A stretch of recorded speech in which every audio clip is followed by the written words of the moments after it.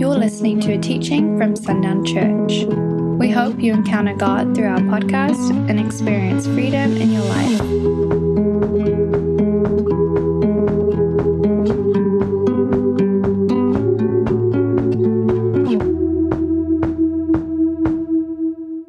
If you guys don't know Andrew and Lisa Swafford, introduce yourself before you leave, because they are glowing and radiant with the Spirit.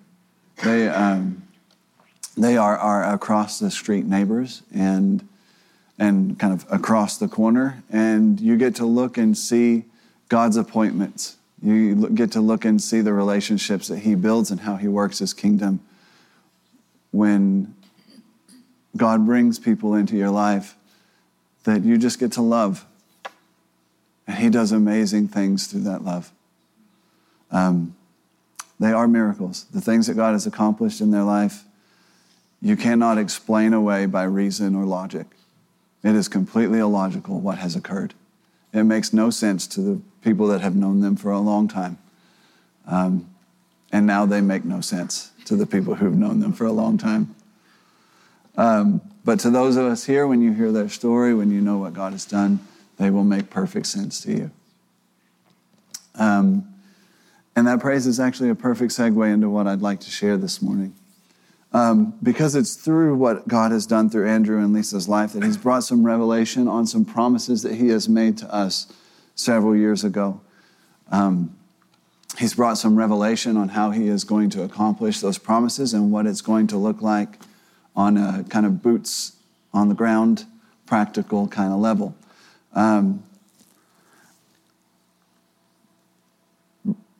We have all experienced the work and the word of prophecy that Rhea and Amanda have brought to us and have shared with this church.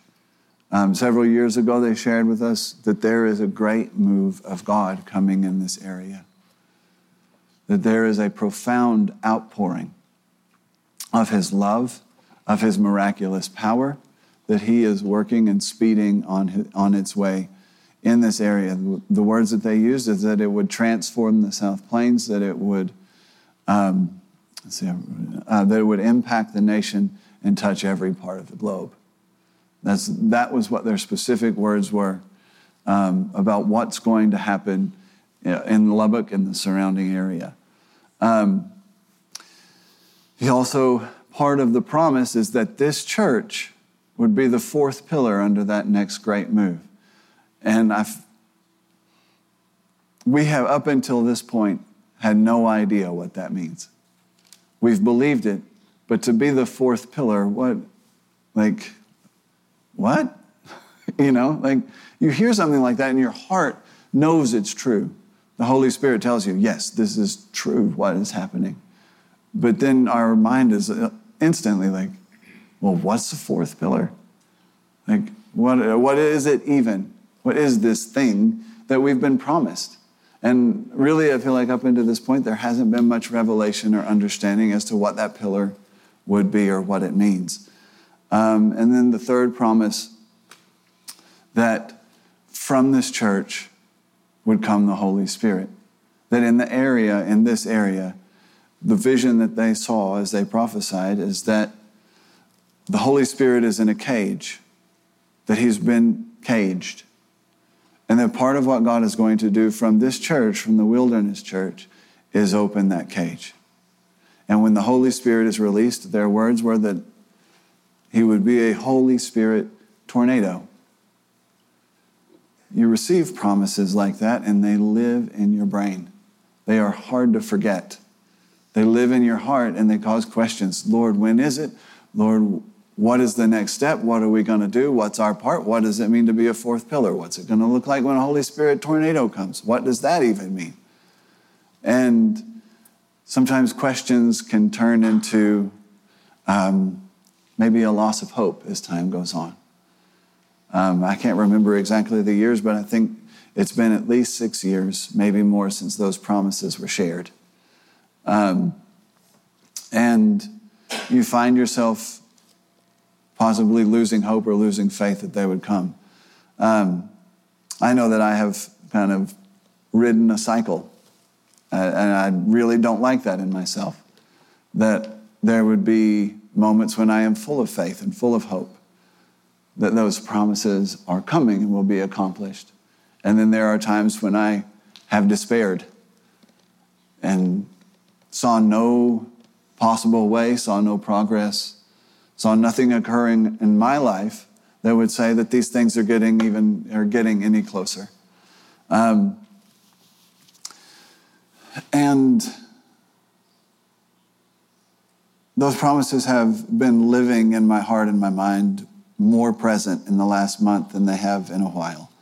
They are kind of there every day, thinking about them, pondering on them. When will they come? Watching and searching what's going on for any sort of sign, any sort of indication that these things are getting closer, that we are closer today than we were the day that these promises were released prophetically through Rhea and Amanda.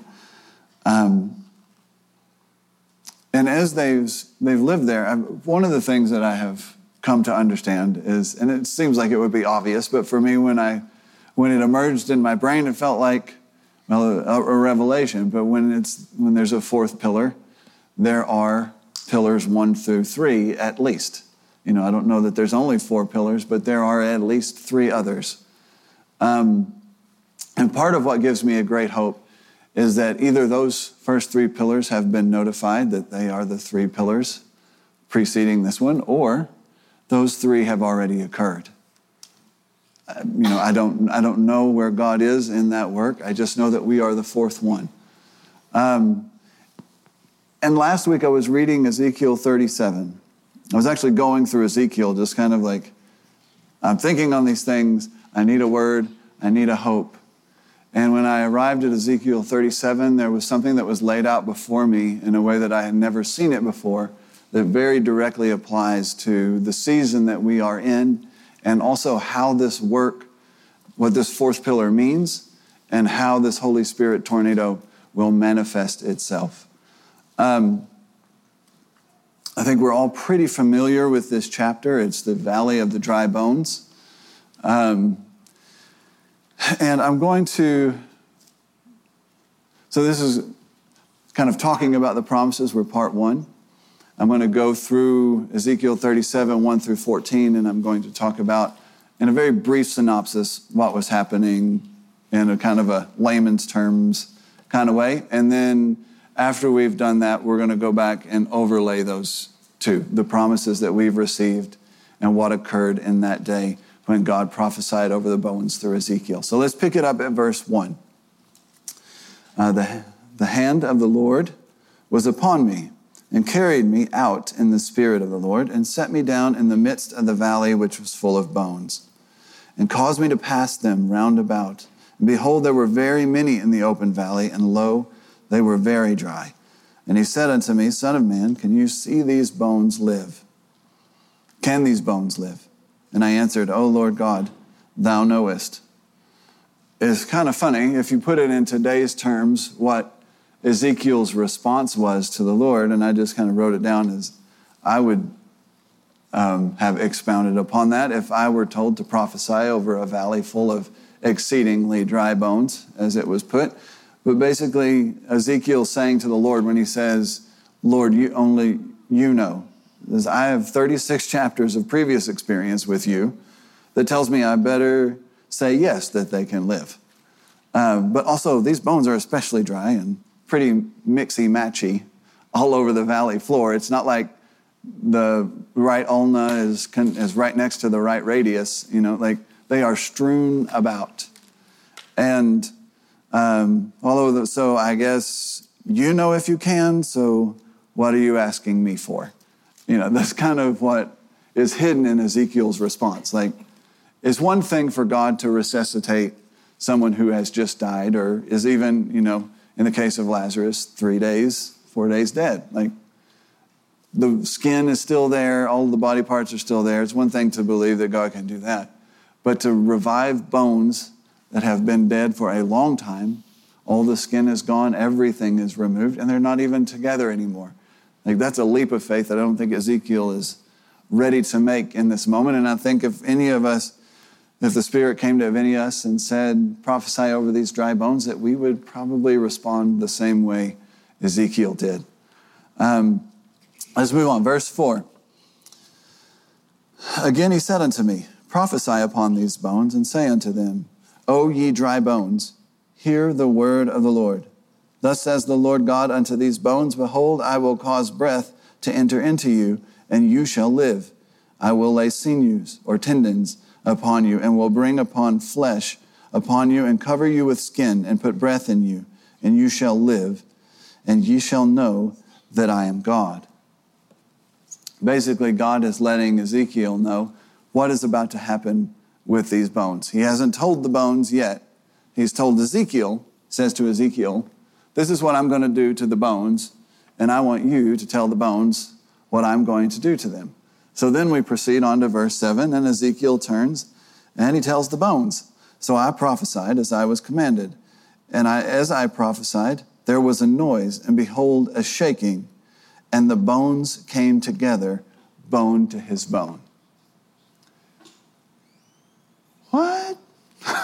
Like, to see that, to see all of these bones strewn about a valley, millions of bones. Because as we get further down in the chapter, we realize this is a great army that has died. So it's not like 12 people that happened to die in the desert. It's thousands upon thousands of soldiers dead and all of their bones strewn about. And when he prophesies, all of these bones start to move and return for like one man, for one soldier, all of his bones coming back together, laying as a skeleton on the ground. That is quite a sight. So now instead of tiny little bones everywhere, you have skeletons in an instant. And then verse 8. And when I beheld, lo, the tendons and the flesh came up upon them, and the skin covered them above, but there was no breath in them. It's interesting to note that all of the flesh, all of the body parts were there, but there was no life still. God had done all the work, put everything around the body, but the body was still not alive. And so we come to verse 9. Then he said unto me, prophesy unto the wind, prophesy, son of man, and say to the wind, thus says the Lord God, come from the four winds, O breath, and breathe upon these slain, that they may live. So I prophesied, and as he commanded me, and the breath came into them, and they stood up upon their feet, an exceeding great army.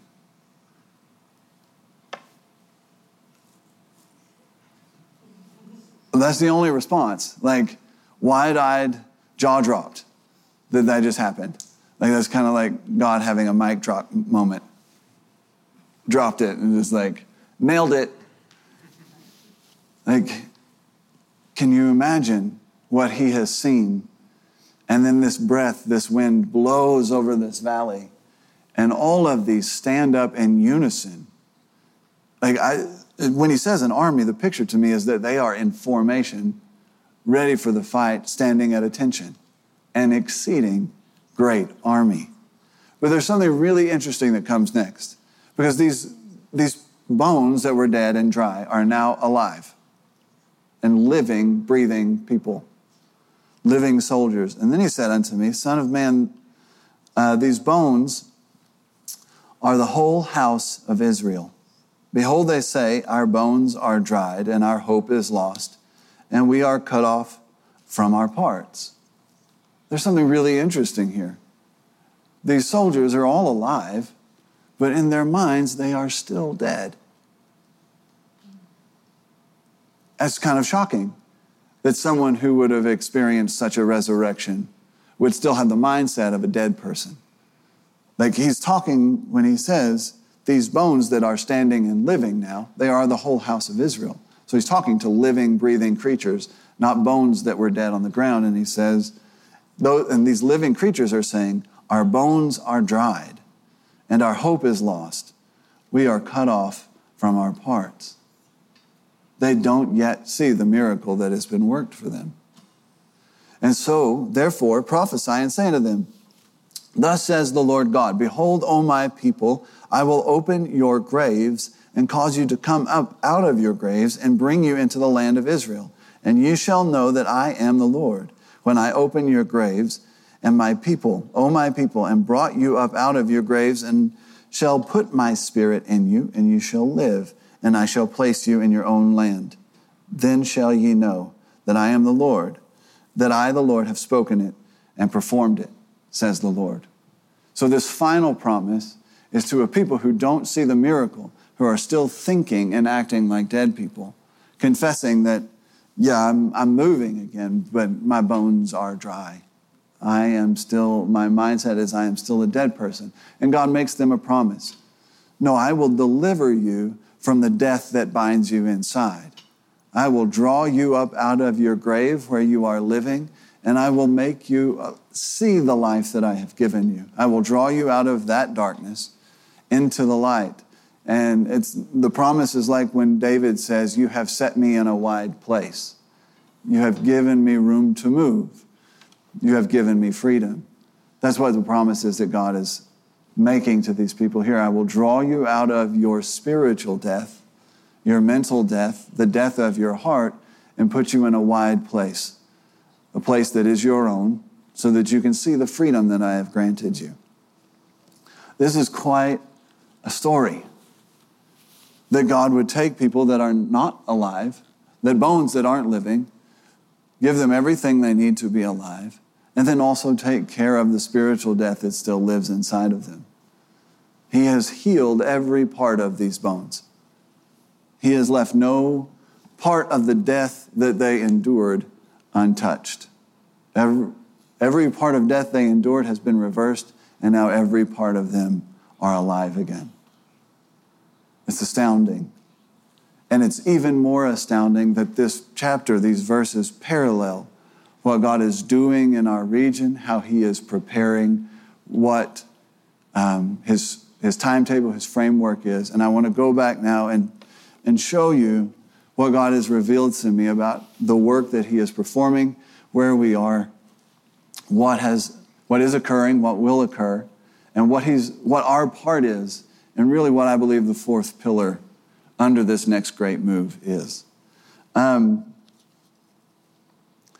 So let's start again in verse 7. We don't need to go back through, because for us, in our case, verses 1 through 6 are basically Rhea and Amanda coming to us and telling us what God is going to do, making His plan known to us in the way that we could understand it in that moment. Verse 7 basically is now that we know. So in verse 7, in the reforming of the skeletons, we see God establish the framework for the reviving of the army. The outpouring of His love that is to come has been in His heart since the beginning. He has spoken it prophetically, and by this we know that the plan is in motion. So what I mean by that is, from the beginning of time, God knew the work that He was going to do in this place. He knew the work that was going to occur at this time in the progression of history toward the return of Christ. And when it was spoken prophetically, that framework was established in us. The framework for what He is about to build and how He is going to revive the body in this area. I believe that why Ezekiel 37 applies to us so directly is because we live in a place where the body knows of God, but they are asleep, to put it kindly. If you want to say it maybe more bluntly, they are spiritually dead. They don't know what any of the things that they know mean. I don't want to put a spotlight on Andrew and Lisa, but I think they know that very well. What they have encountered over the past few days has shown the difference in stark detail. The life they lived before with God and the life they now live in God. And I believe what Ezekiel 37 tells us is how God is going to revive the body that He has built. I don't doubt for a minute that the body as it exists in this region has been fully built by God. The reason I believe that comes in verse 8. It talks about the tendons. It talks about the flesh. It talks about the skin reforming around the body. I don't think that there's any coincidence that there are 3 of those before the 4th work of God in this story. I believe that the work God has done in this area, I think that pillar 1 is the reestablishing of the tendons, the restoring of the body back together with itself. I believe that pillar 2, and I don't know in the Spirit how he has accomplished all of this, but pillar 2 is the reestablishment of the muscles, the organs, the things that give it the possibility to live and give it the possibility of moving forward at great speed.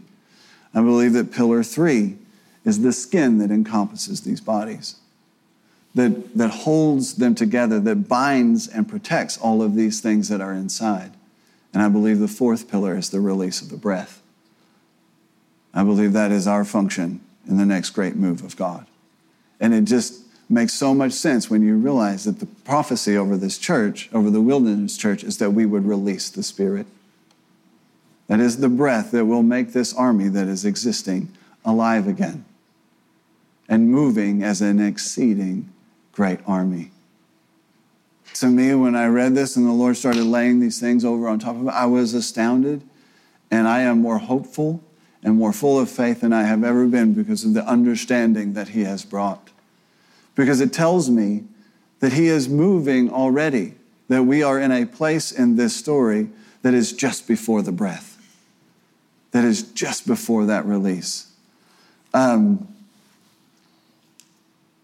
And probably the greatest mystery in all of this for me was, what does a Holy Spirit tornado look like? What does it mean? What does that mean? We are contending for it. We are interceding for it. Lord, bring the day when the gate is opened and this tornado is unleashed on the South Plains. I'm praying for it and believing for it, and I know that others are as well. But we have no understanding of what that means. And again, I don't want to point the spotlight at them, but seeing what God has done in Andrew and Lisa's life brought the revelation of what that tornado is. God had to breathe life individually into each one of these bodies that he had reformed.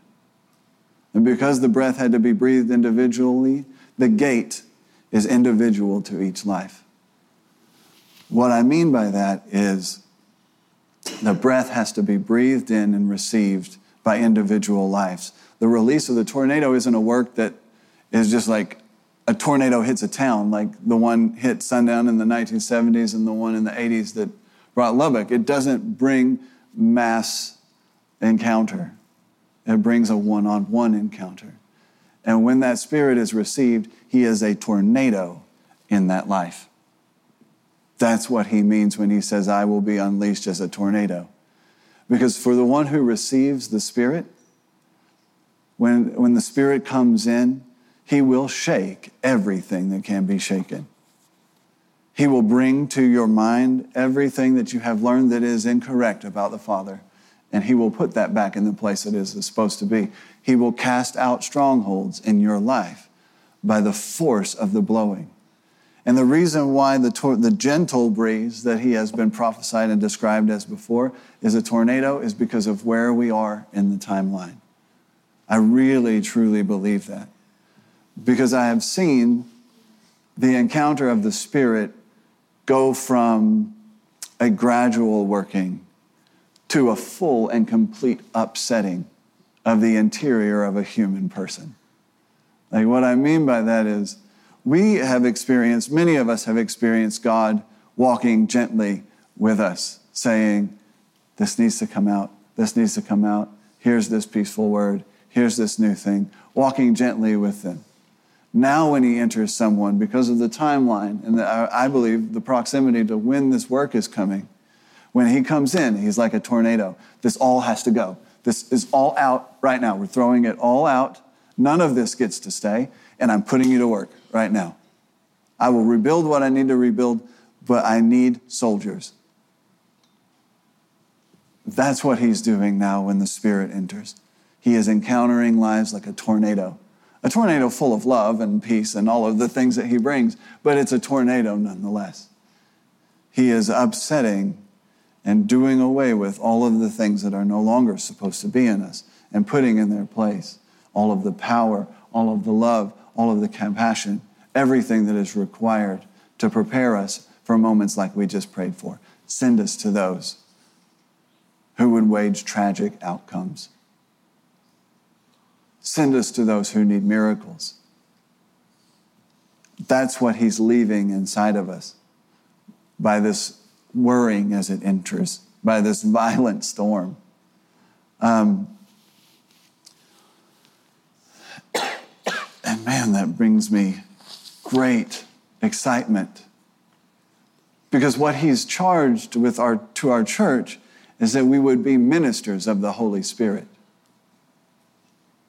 And I don't mean it necessarily in the way that it's discussed when Paul and Barnabas, and they talk about in the New Testament about being ministers of the Holy Spirit. They're talking specifically about ministering in the gifts of the Spirit and administering the Holy Spirit.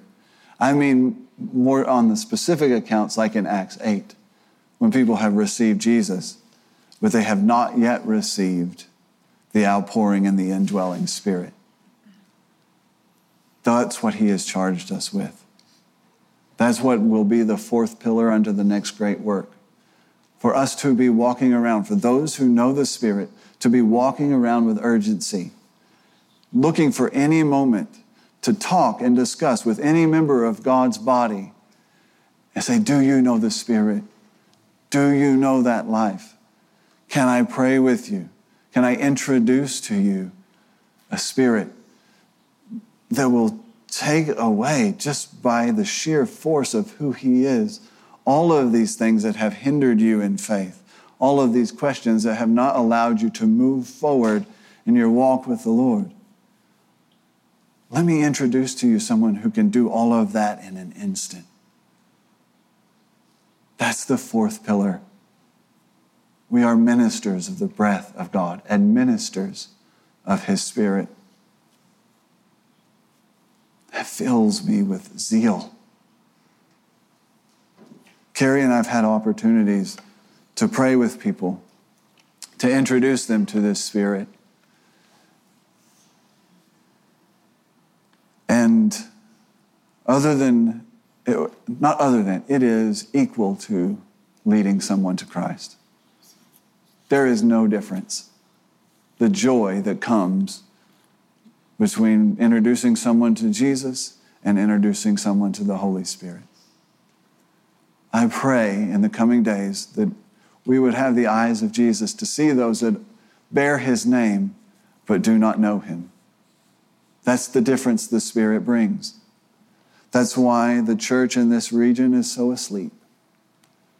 It's because they know a Jesus, but they do not know the Spirit that made him alive. They do not know the Spirit that drew him out of the grave. And there should be urgency in us. There should be urgency and eyes within us to see and to run toward those moments as hard as we can go. Because with any word of prophecy, the sovereignty of God reigns. Of course, it cannot be disturbed. What he has said will be, will be. But something in the mystery that he has done, he gives us a partner, or he gives us a role in the accomplishing it. He makes us a partner in what he does. And I believe that faith can speed the day. I believe that walking in what we are charged with can speed the day. Because what he has given us, when it becomes an individual thing, is an exponential outcome. So the more I listen, and the more I hear this one is yours, pray with them, introduce them to the Spirit, pursue them. When I do that with faith under obedience, that one will awake with an urgency I've never known. They will be awakened in the days preceding the next great move. They will be awakened with an urgency that will inspire me, that will inspire us and pull us forward. We have a partnership in speeding this next great work. Our partnership is to breathe the Spirit every opportunity we get. And behold, there will be an exceeding great army. That is awesome. When Rhea and Amanda first came to the United States, they went to the airport and they didn't know where they were going. They just knew they were going somewhere. And the Lord told them, Lubbock, Texas. On the plane to New York, you're going to Lubbock, Texas. They didn't know why. And when they got here, and this was probably 20 years ago now, there were 850-something churches in Lubbock. And Amanda asked the Lord, what is wrong with these people here that there has to be 855 churches? And the Lord's answer to her was, when I do what I'm going to do in this place, that many churches will not hold the people. They will not hold the praise. There will need to be more than 850 churches. Behold, an exceeding great army. Father God, I thank you that you have made us able ministers of your New Testament and of your Spirit. I pray by this revelation and understanding, it marks a new day. It marks a new moment, and you progressing us toward this next great move. Because I believe that we are already in it. If you are establishing the pillars, you have already established the work, and you have already set it in motion.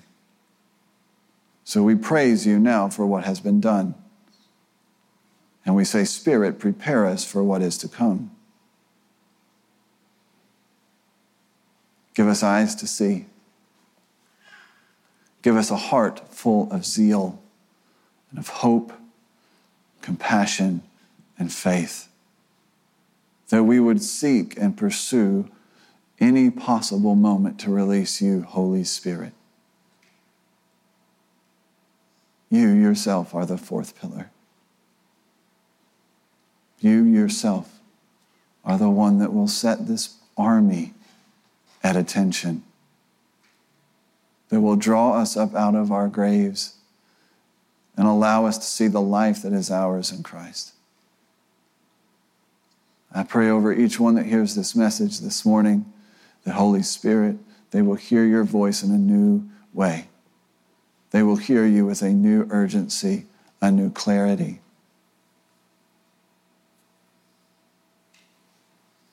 Let us ever be at the ready. I thank you and give you praise for what will be done and released through each one in this room.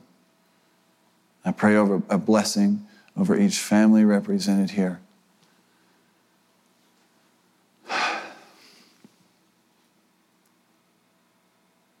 Let us go in peace this morning. But let us go ready to accomplish your will, ready to release your Spirit. In Jesus' name, amen. Thanks for listening to this message. For more resources, visit sundownchurch.com.